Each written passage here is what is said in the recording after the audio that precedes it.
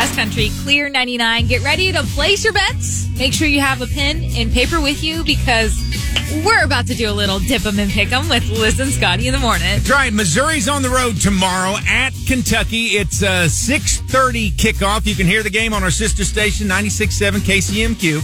Next week is homecoming. So there'll be a lot of things that we'll be talking about next week, including a parade and the Clear 99 Tiger tailgate party and all the fun events that happen at the University of Missouri, where the tradition was born, the tradition of homecoming. So we'll get ready for that. But this is a look at this week's college football games with Earl Dibbles Jr.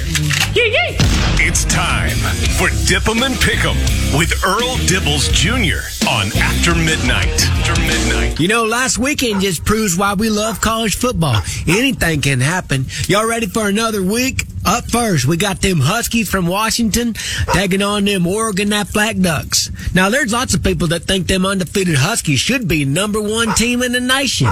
Dog lovers unite. Well, I guess as long as we got a dog in the number one spot, they think everything's just fine. But I know them Aflac Ducks has got plenty to say about that, because they ain't even lost a whole game this whole season neither.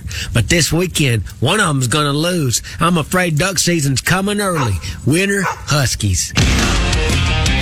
Up next, them North Carolina Billy Goats is being faced with another hurricane. This one's from Miami.